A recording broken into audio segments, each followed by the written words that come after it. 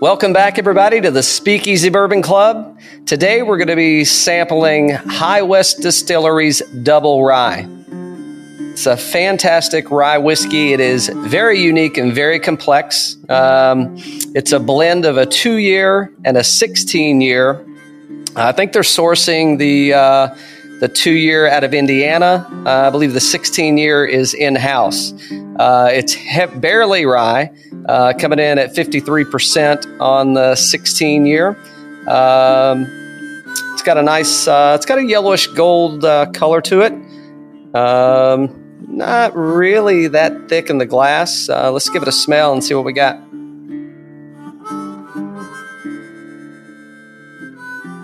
Yeah, it's definitely that 2 years are really coming out in this pretty strong. I mean, it's getting kind of that young rye smell to it.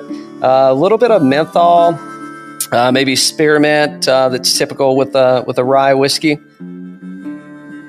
A little bit of cinnamon in there. It's kind of walking through the mall by the Cinnabon, getting a little bit of that, which we don't get to walk in the mall very much these days.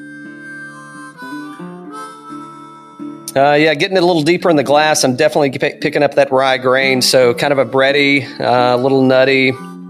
I think it's definitely going to have some cinnamon on the palate, so let's give it a taste.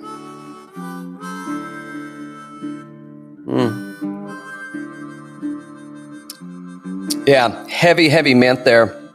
I wouldn't call it syrupy, but it's not overly thin.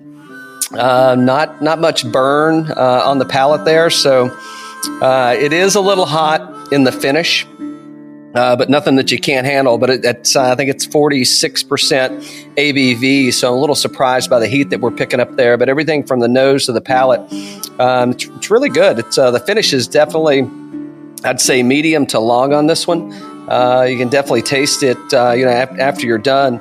It's not bitter. I'm still getting a lot of that kind of minty spearmint. Also got a little bit of nutty toastedness in there.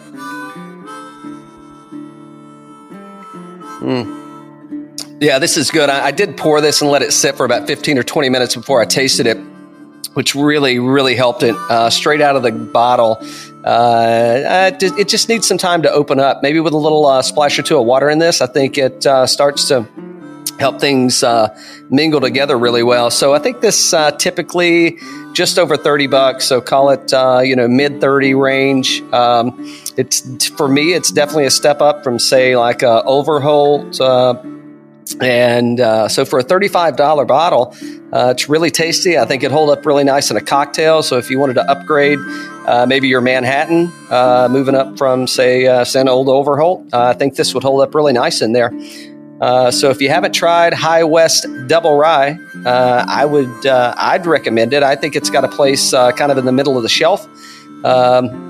I got to admit, one of my favorite places to drink this is in Park City, Utah, just coming off the slope. So if you're ever out, stop by, give it a try. Cheers.